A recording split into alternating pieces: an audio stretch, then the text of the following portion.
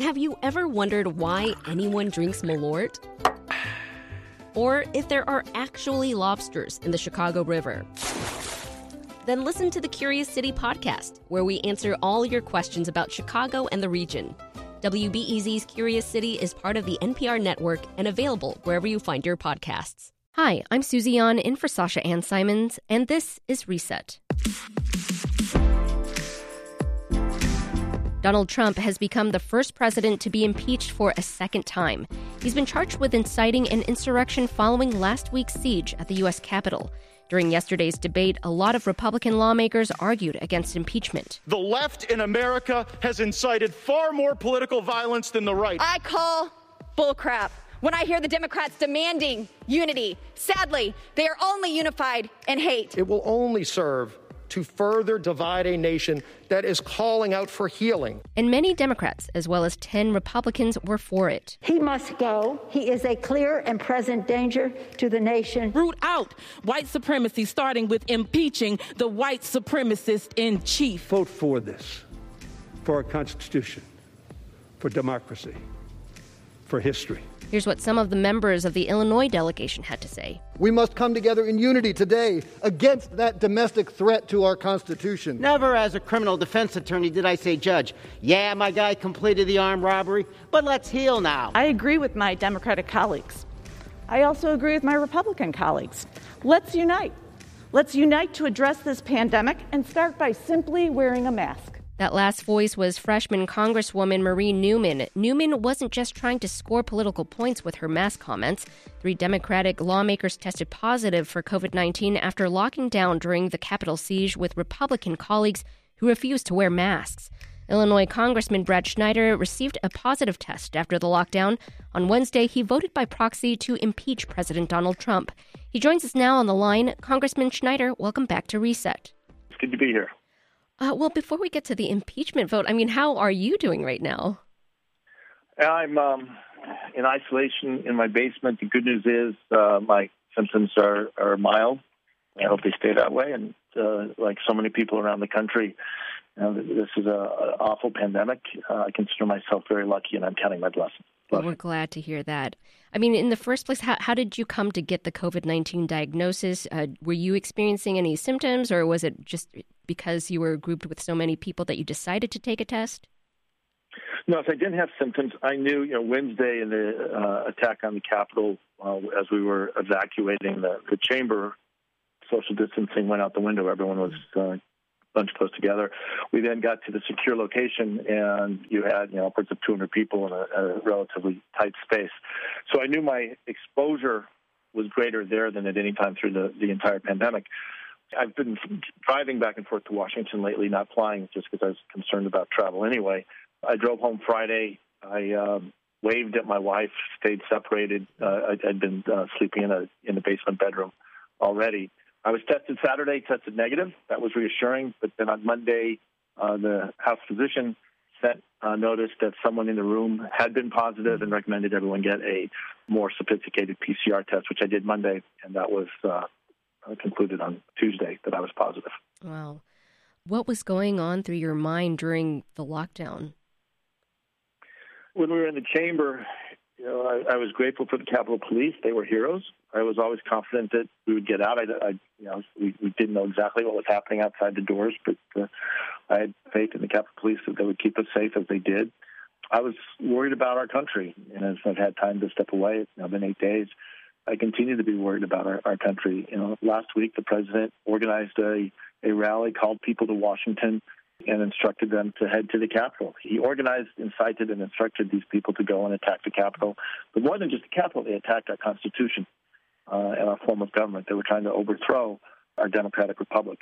And I still have great concerns about that. We need to unite as a country, hold all those to account, including the president, as we did yesterday with the first step with an impeachment vote in the House, and make sure nothing like this ever happens again. What do you say to your Republican colleagues who insist that impeachment will further divide the nation? Failing to take action will divide the nation or leave the nation divided. The only way we can get to the future our children deserve is to directly address and understand the truth. The fact of the matter is we had an election. It was the most participated election in our country's history, almost 160 million. Each state conducted the election as designated by our Constitution. They were certified by every state, and Joe Biden won the election.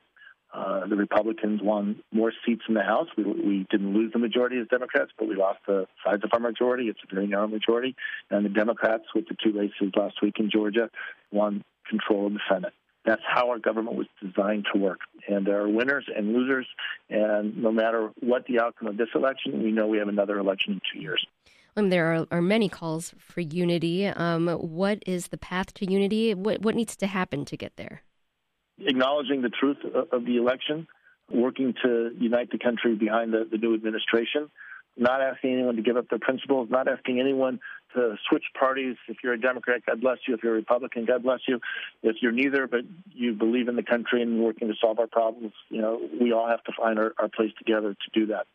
And I have long been committed to bipartisanship. I stand by that.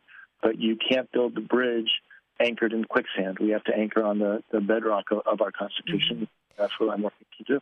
Well, turning back to the impeachment, we're unlikely to see a Senate trial before President Trump leaves office, and some are calling out the hypocrisy of leader Mitch McConnell calling the Senate back a week before the election to vote on Supreme Court nominee Amy Coney Barrett. What's your take on that? Well, we've seen throughout his entire tenure as majority leader that Mitch McConnell puts his priorities first and foremost and is willing to move mountains to get what he thinks is important done. There's no reason he couldn't call the Senate back. That said, I think there are two pieces. I talked about accountability and how important that is for us to go forward. At the current moment, we are also focused on national security, continuity of government, and orderly transition of power. And so whether the trial starts this week, next week, or next month, I think is less important so long as we hold those to account and justice is served. Separately, we need to make sure we make it through the next week and have the inauguration of the new administration, the transfer of power as we have done every year since 1796. I guess 1797 with the transition, the election of 1796.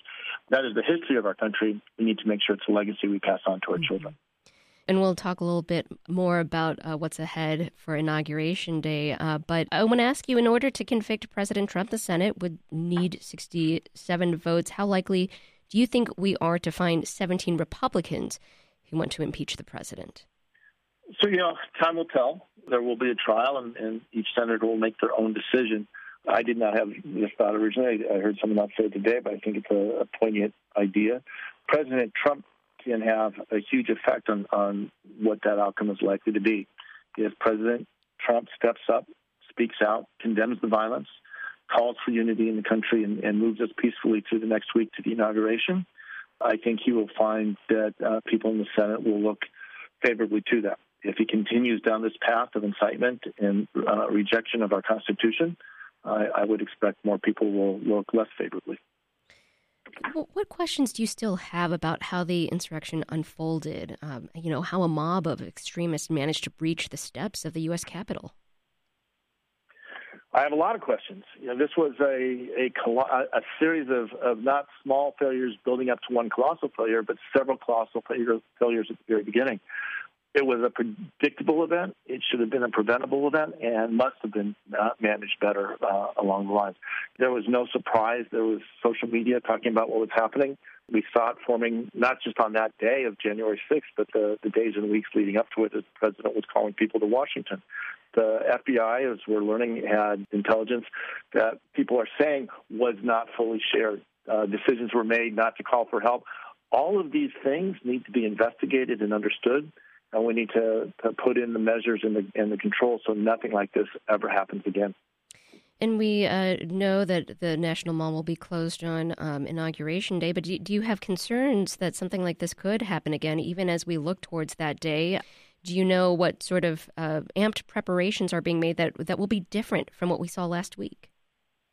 The first key difference is you have 20,000 National Guard in Washington. The mall is going to be closed. The area around the Capitol has been secured.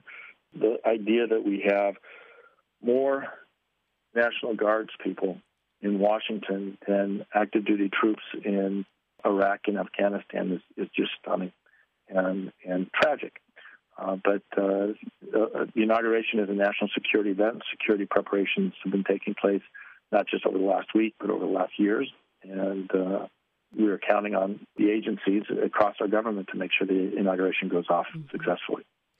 And I want to kind of return to lawmakers not wearing masks. I understand lawmakers may face thousands of dollars in fines for refusing to wear a mask on the House floor. What details do you have about who will be in charge of dishing out and collecting those fines? I'm not sure how the determination will be, and everything that happens on the floor is on camera, so it's not hard to see who has a mask and who doesn't have a mask. The fines were set up, I believe it's $500 first fine, $2,500 second fine. It's taken out of members' pay. So it is not something that they can pay with from campaign funds or from their what's called our members' representational allowance or funds that operate our office and help us serve our constituents. So this is serious. Mm-hmm. It's not a hard thing. Wear a mask. Tragic and unfortunate that it's become a political issue. It shouldn't be a political issue. Wearing a mask is common courtesy, decency, respect for the people around us. And so I support the decision, and I regret that so many of my colleagues among the Republicans for the past year have viewed masks as a political statement. Yeah.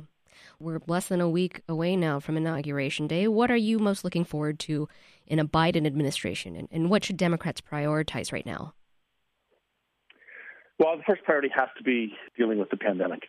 By the time we get to the inauguration, it very likely will be close to, if not more than 400,000 lives lost. Already this year, today's the 14th, so 2 weeks into the year, we've had more than 2 million cases diagnosed, including myself, obviously. And we should be doing so much better at fighting the pandemic, helping people who get sick, helping those affected by the pandemic economically, as well as in their physical health. We just have to do a much better job. So that has to be the first priority. But parallel to that, we've got to be planning to get our economy back on a healthy track. You saw the jobless claims, our unemployment claims today were high. Last month we lost jobs. We didn't add jobs in the economy.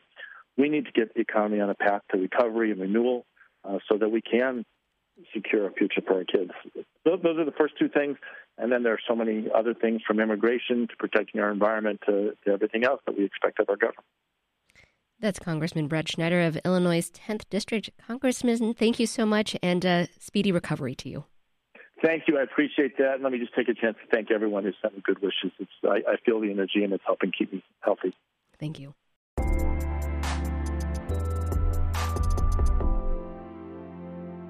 Let's turn now to Aaron Del Mar, Palatine Township Republican committeeman. He's former Cook County Republican chairman and a past Trump delegate.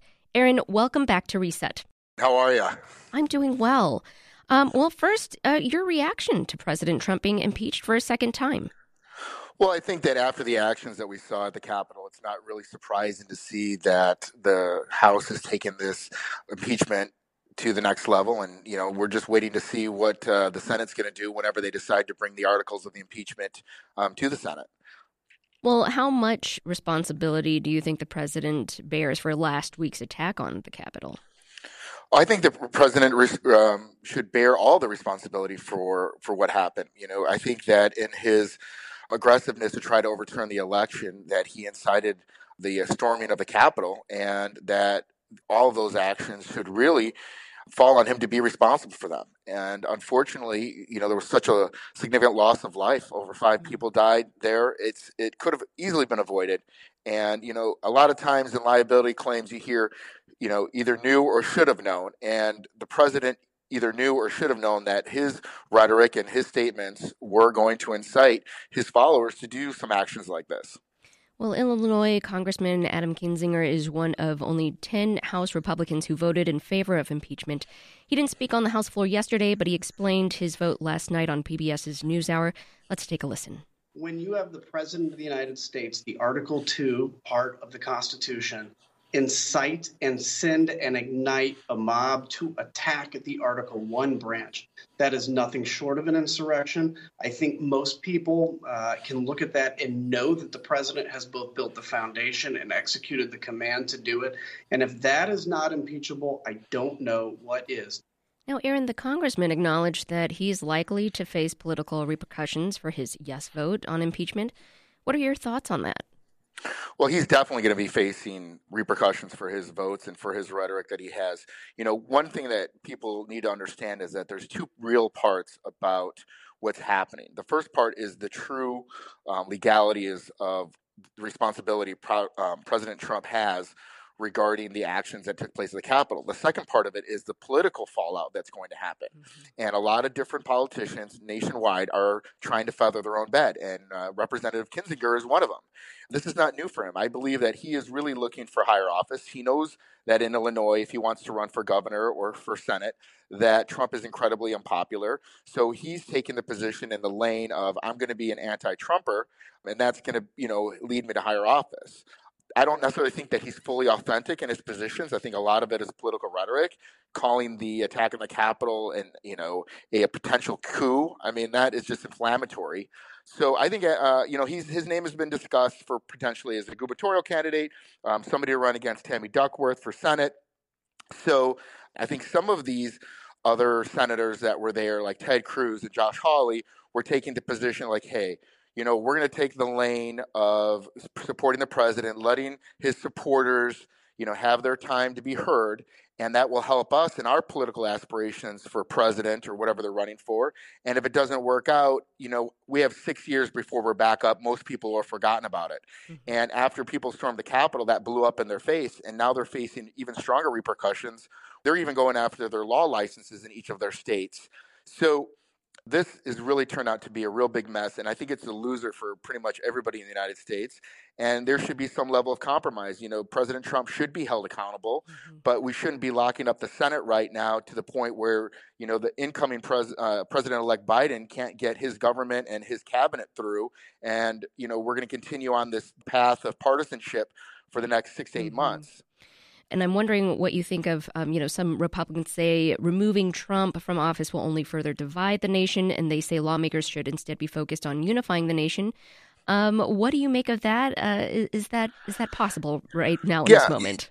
It is, and there's 2 points of it. One of the things people should remember is that when Gerald Ford became president, one of the reasons that he pardoned Richard Nixon is because he wanted to move the country forward. Now, I'm not suggesting that Joe Biden forgive and exonerate, President Trump, but there was some thoughts to that, hey, the only way that we're going to be able to move forward is to get this whole Nixon thing behind us. And I think there's some points that are relative to where we are now. We need to get this whole Trump thing behind us.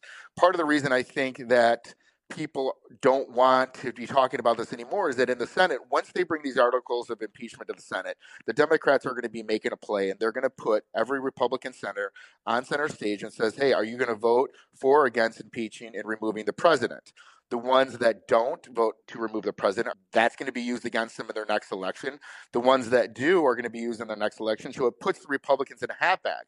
The Republicans that want to remove the president, most of them are going to be running for president in 2024, and they want to get him off the political stage so they have a better shot, because he's going to take a strong percentage of the Republicans with him no matter what he does. And if they take the piece where he can't be president off the table, that gives other people an opportunity and doesn't suck out the oxygen from the room. Well, what are your thoughts on how the impeachment vote and everything else that's been going on in Washington will impact the Republican Party here locally? I mean, we talked about Kinzinger, and he indicated yesterday that he's going to have to think hard about whether he'll still identify as a Republican. Is the party here headed for a split? Yeah, most definitely. And I think, there's always been a rift in the Republican Party, that there's a strong conservative side and then there's the moderate, and they've always been at war. That's been the case since I've been around. But I believe that even more now, the brand of Republicans has been decimated in a lot of places here in Illinois, where the concerns are, even at the local level, most people are going to be voting straight ticket Democrat just because they're so aggravated and upset and disgusted by what's happening on in national politics. And that's a big mistake. A lot of the really good governments and local municipalities in Illinois that are run by predominant Republicans are having a lot of success. And with that big change in government, there could be a lot of fallout in services and some of the other things that people have become dependent on. The Republican Party really needs to re-identify itself, or it's going to become the party of wigs. if Donald Trump goes and creates the Trump party, if people like Adam Kinzinger go and they say, you know what, I'm going to identify as an independent, we're going to lose a lot of really good elected officials. We're going to lose a lot of our base, and we'll never be able to recover. So the Republican Party really needs to look at their platform, what we stand about, and get back to where we were in the past, that we are a conservative party, that we are a party about small government and lower taxes, and sticking to those points. And I think that's going to be a winning argument. Mm-hmm. Well, President-elect Joe Biden will take office next week. What does the future of the GOP look like under a Biden administration, you think? I think a lot of it's going to have to do with how the new administration, and now that he has control of both the House and the Senate, how far they push. If the AOCs and the more liberal part of the wing pulls them so far hard to the left, I think that you'll see a reemergence of the 2010 Tea Party that comes back. I think the United States itself is a pretty moderate group. You know, there's some on either side, and they just want to be able to be successful in their lives and have safe water and be defended. And if the Democrats take it too far to the left, if they're too ambitious in a lot of their liberal policies, I think that there's going to be a snapback and people will start looking for an alternative. And unfortunately, we only have a two-party system, so that only leaves them an opportunity to come back to the Republican Party. Well, finally, as we wrap up here, what are some of the issues that Republicans and Democrats can find common ground on? I think the number one thing is obviously the coronavirus impact that it has to our economy and to our health system. And it's also shown a lot of improprieties of how it's affected different groups. So how minority groups and how people at the lower side of the income divide have been unequally impacted by the coronavirus. I think that's one that we can all agree on. I think that we can agree that there's a lot of issues that together that we can unite to it, having more transparency. I think that one of the things that Republicans and Democrats have both have been talking about is election security, and this has highlighted that. So creating new laws to ensure that there's good voting that's taking place. Some of these issues. Yeah, some of the ways to find unity. That's Aaron Del Mar, Palatine Township Republican Committeeman. Aaron, thanks so much for joining us. Thanks for having me. Have a great day. And that's today's Reset. For the best conversations from politics to the pandemic, make sure you're subscribed to this podcast. And take 30 seconds to give us a rating and a review. It really helps other people find us. I'm Susie An. Thanks for listening, and we'll see you back here tomorrow for more Reset from WBEZ Chicago.